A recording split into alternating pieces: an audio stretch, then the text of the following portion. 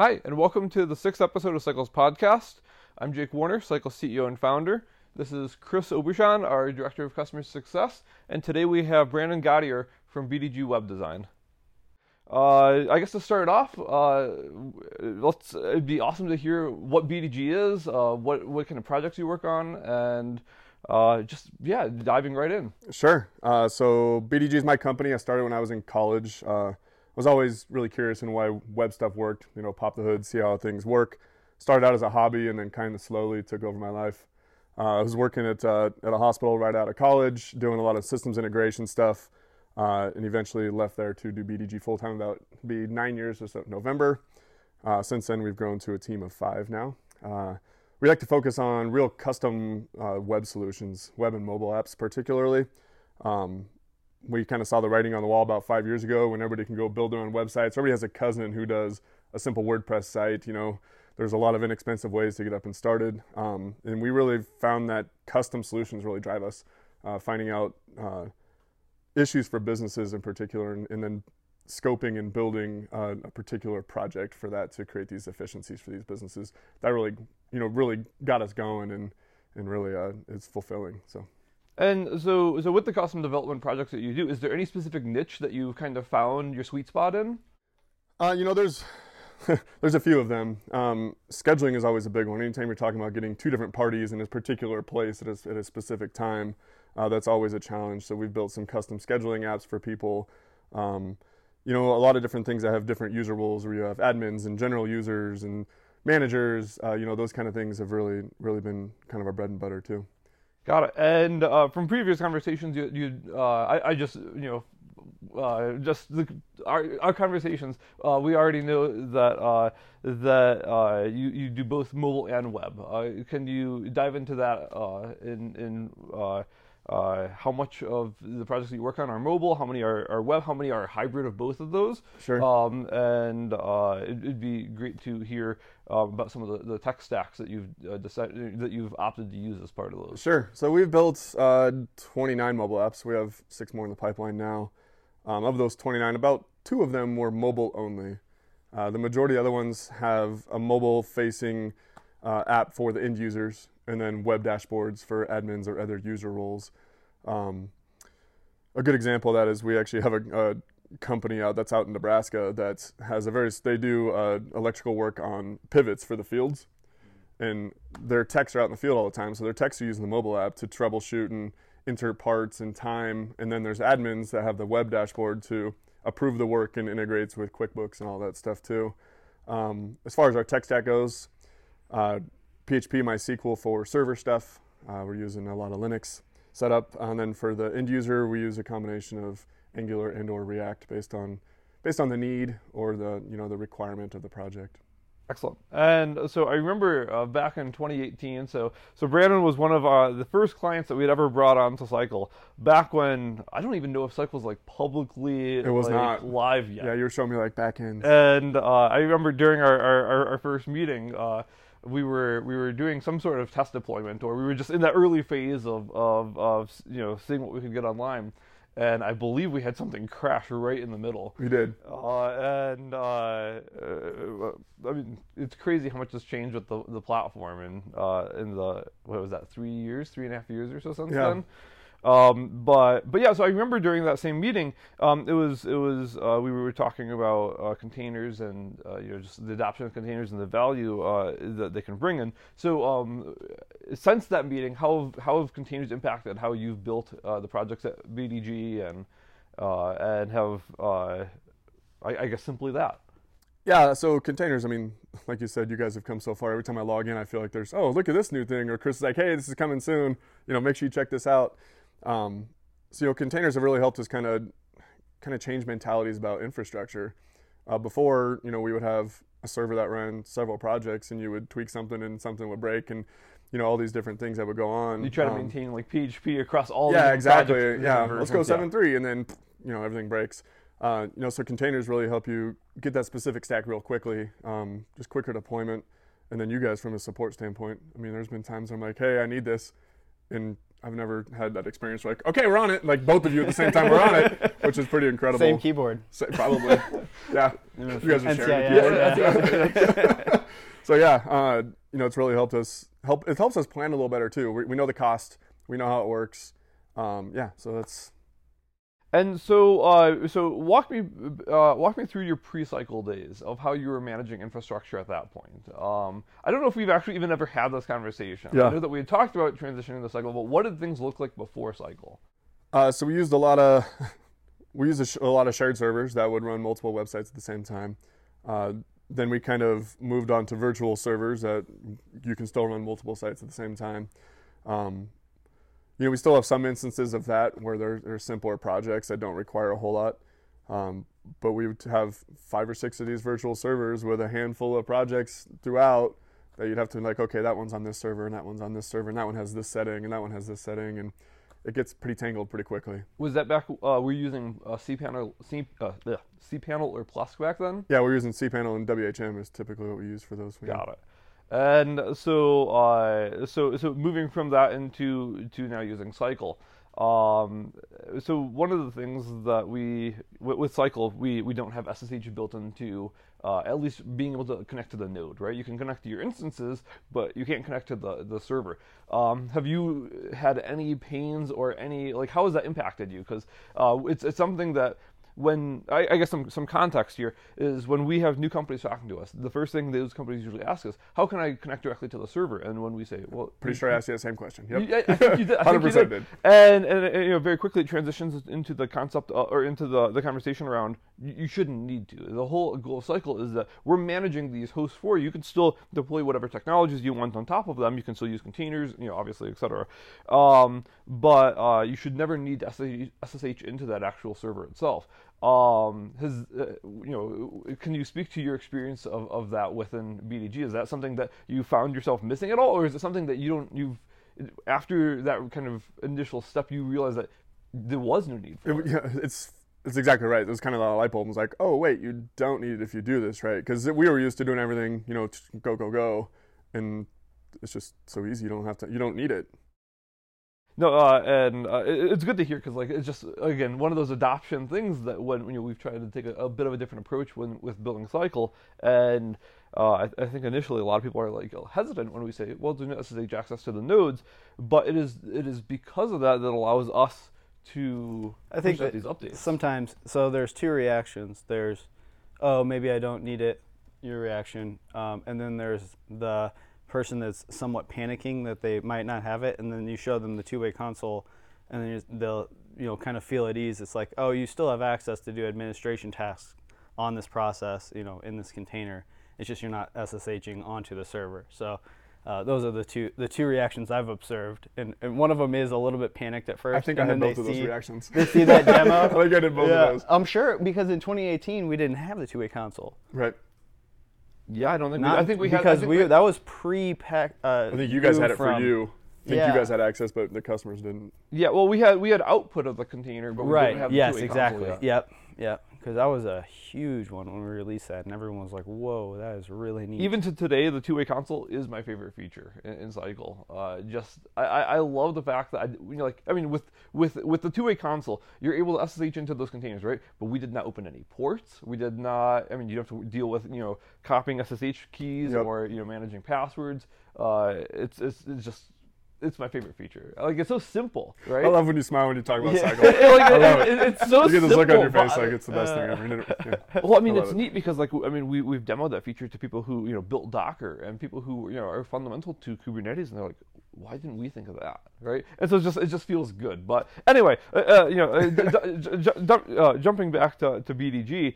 So you're talking about the different niches of the products that you're working on, or the products that you've built. Yep. We talked about how you work on both mobile and web, and so you had mentioned that for with the web projects that you're working on, your tech stack right now is mainly PHP.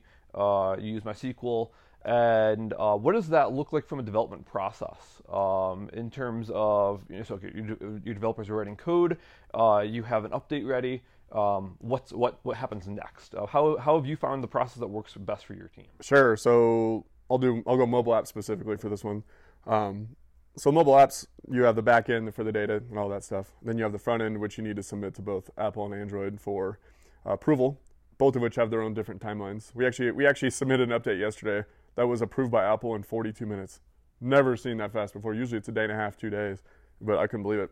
So typically what we do is we get the back end ready, reimage, get it ready, and then as soon as those are approved, you can manually release them at the same time, and then we would reimage our container for the back end. That's specific if we have like an API level change. That is also relative to the front end. Sometimes we do them independently of each other based upon, what the update is. But Cycle gives us that flexibility to do that pretty easily and efficiently. Have you tested our pipelines functionality? Chris showed it to me a couple weeks ago. Yeah, I've brought it up about 4 or 5 times. I was like this. And we finally got to go through and do one. Yeah, we did build one. And you were like, "Wow, I've been asking for that for a while." Yeah, thanks. And usually, like you said, me 3 weeks of my life. We're pretty fast about things, but that was such a big feature. It's a big one. I mean, we spent a lot of time kind of almost philosophizing over the idea of pipelines. And then they're so flexible too, just the way you guys have it. Like this triggers this triggers that, boom, go down. Like you can go all the way down from I'm pushing a repo to I'm reimaged. Yeah. Have you hooked it into Git yet? We did. What did we do? I don't remember if it was a Docker file. I think it might have been. I think it was a Docker file.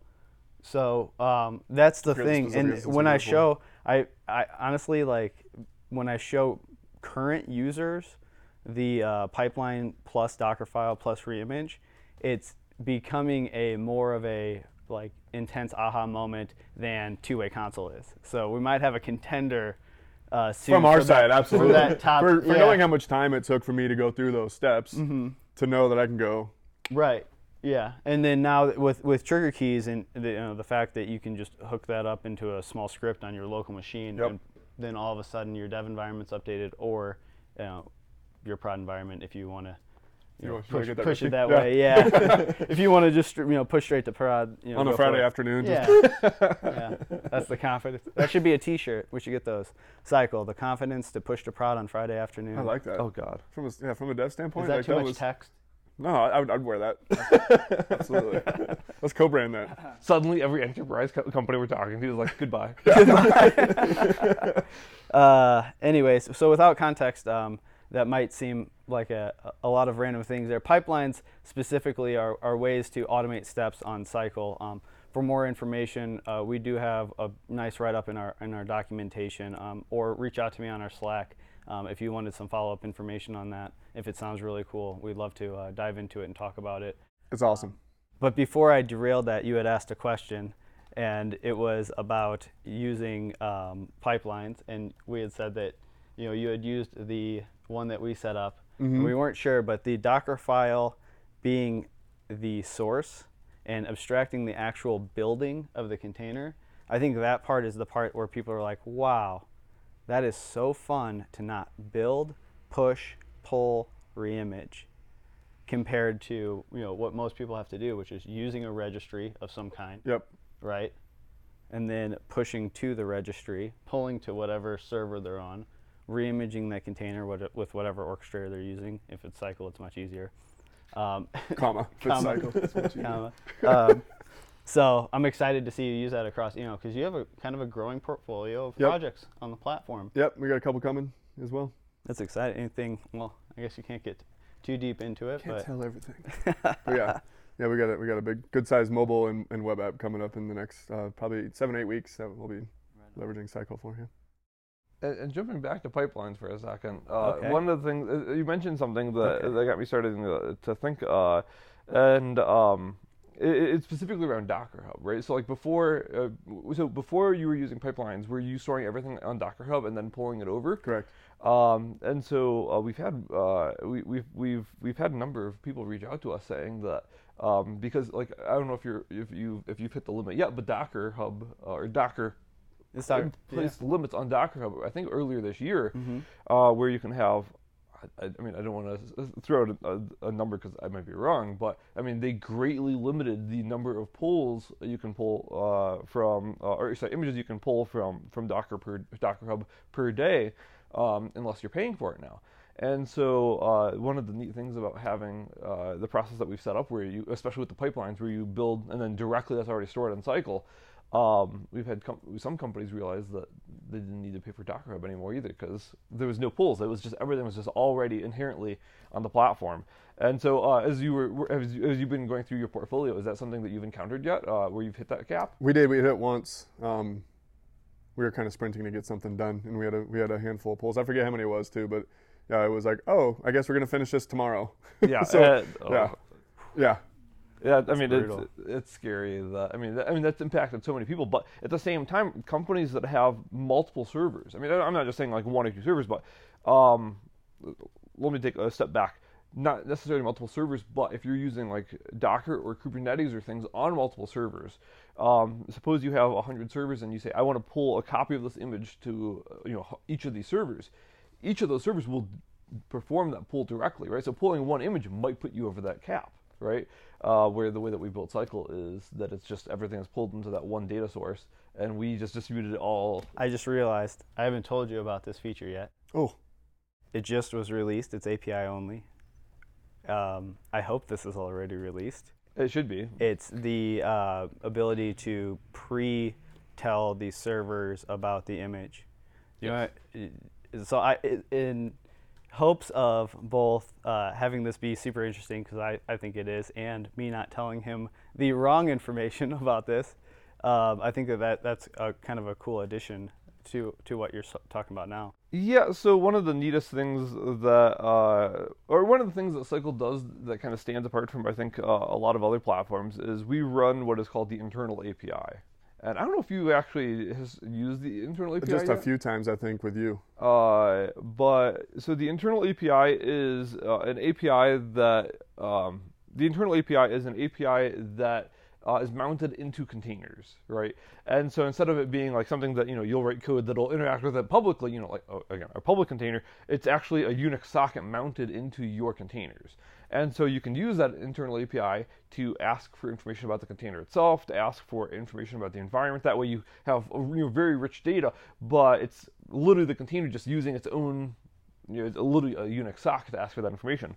But recently we added the ability to have a container. So you can take a container, and soon we'll be able to apply access rules to these containers, right? So you can have a container, you can apply a conductor rule to it, and then the conductor rule is pretty much saying this container is allowed to make changes to the underlying server that it's on.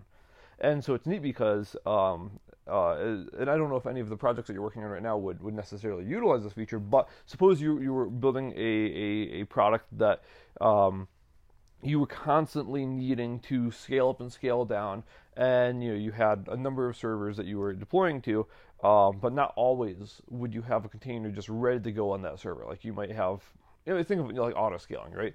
But using this internal API, you could make a call back to Cycle and say, hey, even though I'm not using this image yet, download it to the server because I'm going to need it at some point. That way, instead of that long start time, right, it's just already there. And so the start time for that container should be half a second. And so that's something that, we did add. I don't know if we've put that in even docs yet. I didn't put it in to the docs because the API was still being updated with that. And then, there's some changes on, as Grady is probably adding now as he crushes through some work back there. I'm sorry, what? Huh? But it will be. It'll be in docs very soon.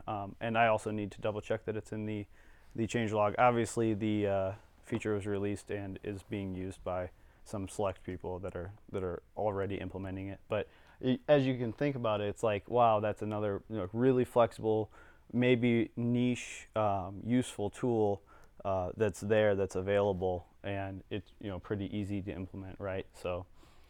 That's just a pretty good reduction in start time.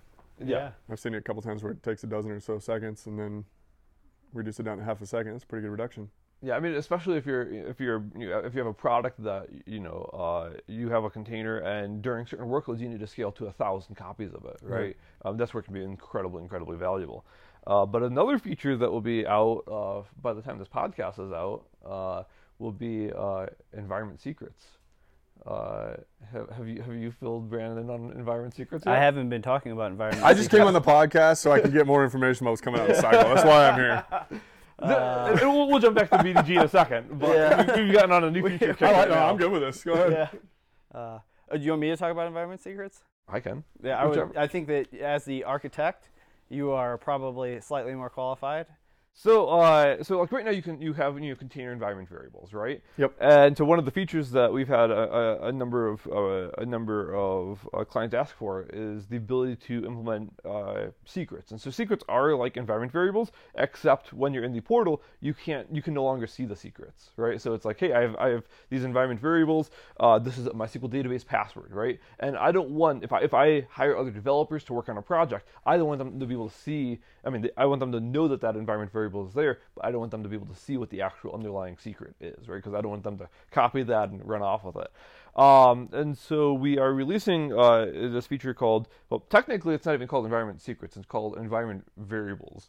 But environment variables is, it's a little confusing. We might have to end up renaming it because, like, we have environment variables that are obviously the variables that you specify to a container, but now we're also releasing, like, environment scoped variables, where suppose you had 4 or 5 different containers in that same environment that all needed to know what one variable was, right? And so instead of you having to, like, suppose you had like a debug mode for your containers and you wanted to enable debug mode across all of your containers at one point. The idea is that now you can go into your environment, go into variables, say debug mode equals true, and now when you reset your containers, all of your containers would have that debug mode variable set instead of you having to go to each of your containers individually, go into environment variables and changing it to the environment scope. We might have to come up with a new name for that because now as I'm saying environment variables and also I was just thinking of the impact that's going to like, have on documentation. That's what always hits my brain first. I'm like, if we name it environment variables and environment variables already exist, how will I name these files? We'll have to name it like environment scoped variables Yeah. or something. I don't know because like I don't know what we'd name it because I don't Put your favorites in the comments. yeah, thank you. But I don't. That's actually a great crowdsourcing idea. Yeah. If there's enough comments for one specific direction and it's not crazy, like I don't know what a bad idea. But, like the internet is pretty good at coming up with weird stuff. It always wins. Yeah. We'll end up having variables named the variable like that ship that was they ran the contest for in the UK a few years ago. It ended up with the name of Bodie McBoatface. Wow, original. Yeah, but yeah, we can't call it environment secrets because not every variable in there will necessarily be a secret either. So that could be confusing on its own, right? I think this is actually one of the hardest parts of being a developer is naming things. Cascading environment variables. I don't know. Well, yeah, comments. It's not a bad one. A little Thanks. CSS kind of play there. You see that? Good. Well, And you can overwrite that, and then we can put important on the one. we That's could. the extent of my CSS now. And you're done. That's That's it. I'm out. I wrote that line this morning. Did you important? Yeah. That's terrifying. It had to be done. It did. It's the first thing I do. That's why they don't let me open the CSS files. But okay, so let's jump back to BDG. We've talked about some new features, but talking more about your company. So I'm guessing, well, straight up, I've never asked this question, Okay. but I'm guessing BDG is just your initials. Super original. It is. My middle initial is D. Yep. Okay. Yep, super. Well, it's kind of funny. So my brother and my sister all have B's, so we were all BG. So we all that's how we kind of identified ourselves when we did things, was we had our middle initial and stuff. Really? That's interesting. Brienne, Brandon, and Brett. Yeah. Thanks, Mom and Dad. So it was just how we kind of did that. Got it. Yeah. So I bought my domain name, I think, in 2003 when I was in college still. Good Just, play. had it for a long time. Yeah. No, and so with the projects that you're working on, and being a dev shop on Cycle, so I guess, how do I want to word this question? Being a dev shop that is managing multiple projects at the same time, how has that experience been from a Cycle perspective of, well, so I don't want to speak for you, so I'll Sure. stop there.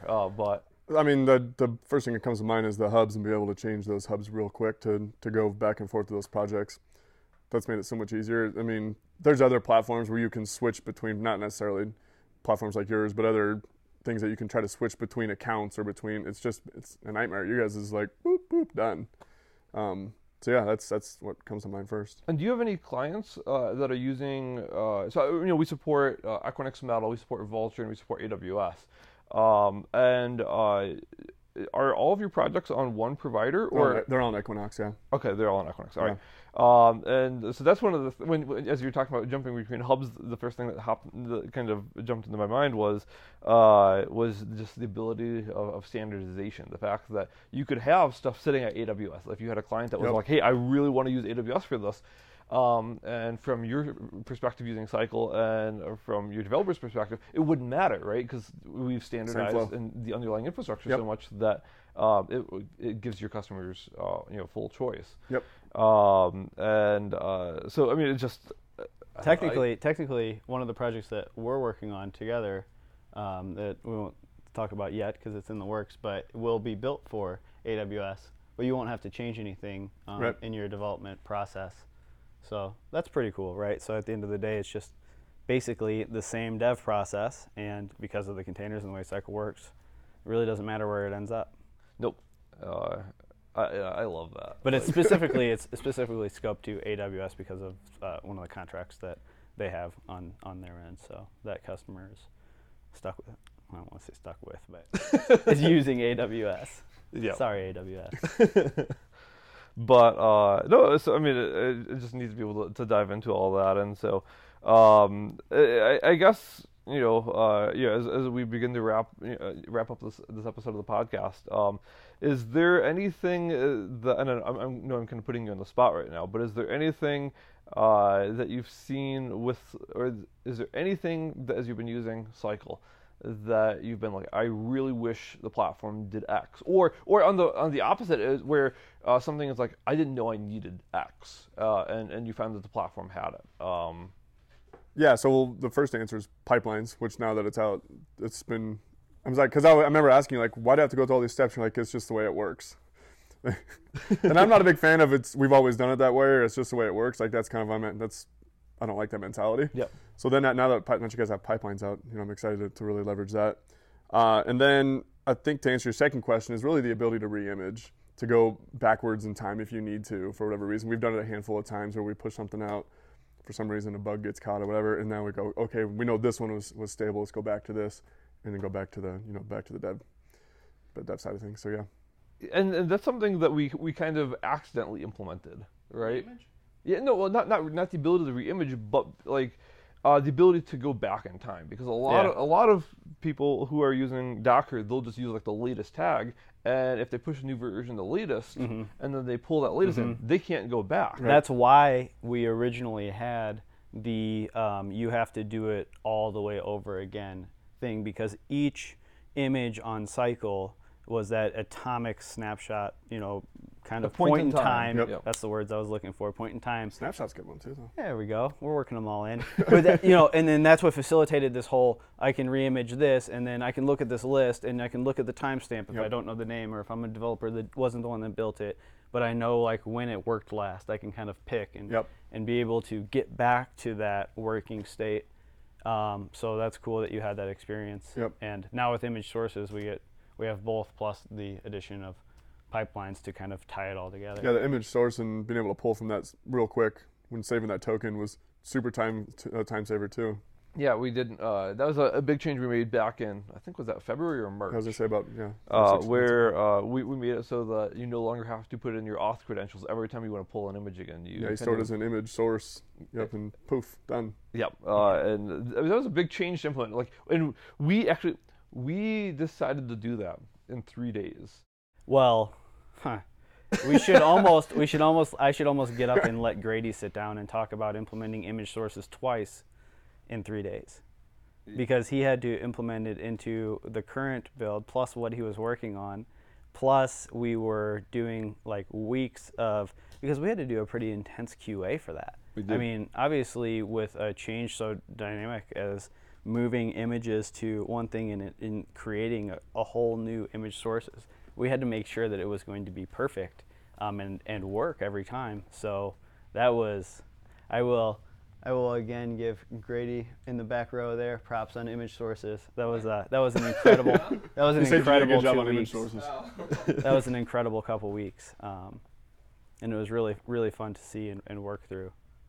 It was. And then it's always good to hear, obviously, if the end user is getting something out of it. It's worked every time. Excellent. Yeah, I mean, at the end of the day, right, there's only so many hours in the day, and the tools you use are supposed to save you time. Yep. And I probably say this all too often, and it'll, kind of sounds like just beating our own drum here, but it's shouldn't require a specialist to implement an abstraction, right? So you buy this tool that's supposed to abstract something away, and then all of a sudden you have to hire someone just to use the tool, as opposed to just being able to do it. So I think that's now episode 3 with that. probably the third time. I say it all the time. You need a shirt with it, man. I should. I'll get We have one. like 4 shirt ideas today. We do, man. Can I? Let's shut this down. Let's start a shirt company. I have a press up in Tahoe. I have a press in my friend's garage. That It's is just- very. It's just sitting there. So if we want to make shirts, let us know in the We comments know a guy. Yeah. what we should put know a guy. on each shirt, and that's probably a cue that we are at time because we're talking about t-shirts. Yeah, we're now. talking about t-shirts now. So, yeah, I mean, unless you have anything else to add, it's been great having you on the podcast. Oh, how do people find you on the internet? We have really killer search engine optimization on our website. Feel free to type in any keywords you want to come find us. No, a lot of it's a good question. I deserve most that. people that are dev shops in town don't do what we do. They typically roll things out on WordPress pretty quickly and come up with, they stack all their solutions on top of a WordPress platform. Where we don't. We like to find out what the problem is, then build the right solution. So. To answer your question, not a lot of people do what we do, so we like the hard stuff. Bring us the stuff that's real difficult. Bring us the stuff that we have to get in the nitty-gritty of your business and understand the flow, so we can come up with a custom solution for you. And if someone wanted to find you via a URL, edgwebdesign.com. are you on Instagram, any social, anything else you want to plug? Nope, just the website's good. Right on. I have social channels, but we're all dev shop, so a whole lot more. You keep it lean and mean. That's right. I get all my publicity through Cycle. I mean, we do. We promote the dev shops that just do really incredible work. We try to promote, especially when projects come in and they need to be completed. Our team is so focused on platform and portal that it's impossible. And we have, you and a couple other shops that just really push projects through really quickly.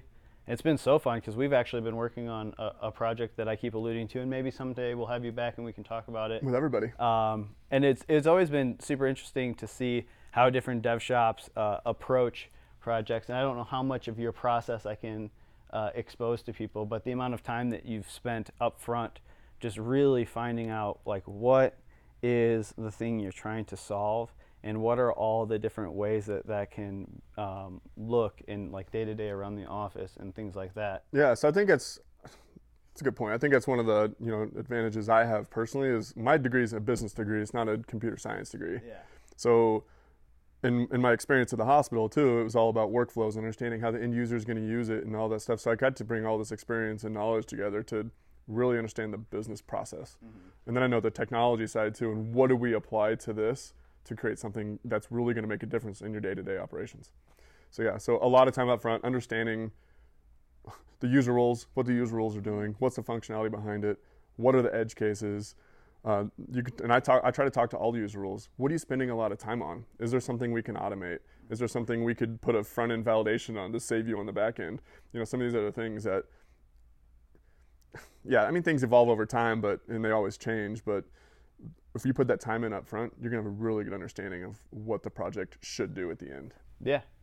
And then by the time you get to launch, you have this product that's, we'll say semi-complete because like you said, things are always flexible and they're going to change when you get feedback from the users. And then hopefully Cycle provides you that, super easy way to update that app so that it's just really, like you said, easy to sync up with your release on the mobile, if you're deploying a back end or if it's just a web application. Yep. So can't wait to. Super easy. I like that. I just take so much pride in the fact that we allow people to not have to care about a whole bunch of other stuff. Like just being able to. I mean, just hearing you talk about that process, like it's nice. I mean, it's exciting. It shows that you really care about your clients and what you're working on, and you take pride in that. And it's nice to just be able to play a part in that process of saying, well, you're so focused on those things. you shouldn't have to worry about managing your infrastructure and things. So Right. it's just it's one of those things that to be able to take pride in, of being able to help other people do what they do better. You guys enjoy definitely do that. Excellent. Thank you. And so BDG webdesign.com. Without the us. Without the us. If you type that in, that will not work. Although it might search. That could potentially. I'll go buy that domain and forward it real quick. Can you get that still? Sure, I'm gonna do that. BDG webdesign. That's kind of like Google bought. I don't know, every iteration of Google, They the did. word. All the different O's. Yeah. Yeah. I remember the first time I thought that I could potentially buy like a malformed Google domain, and I was like, oh my God, I'm a genius. And I got, This is brilliant. And then I went to Taken. Google to Taken. search for like a, Taken. yeah, Yep. GoDaddy or something, which is ironic in itself. Anyways, thank you all so much for joining us this week. Thank you so much for sitting in. Yeah, thanks for having me. It was a lot of fun. Really appreciate you coming in and joining us. If you are having fun, leave us a comment or a like, or wherever you found us, leave some kind of interaction. We love to hear from the people that are listening to this podcast, and we hope that you're getting a lot of value out of it. If there's any awesome suggestions of stuff that you'd love to hear about, definitely leave that in the comments as well. But I think for this week, that's all. Thank you so much. Thank you.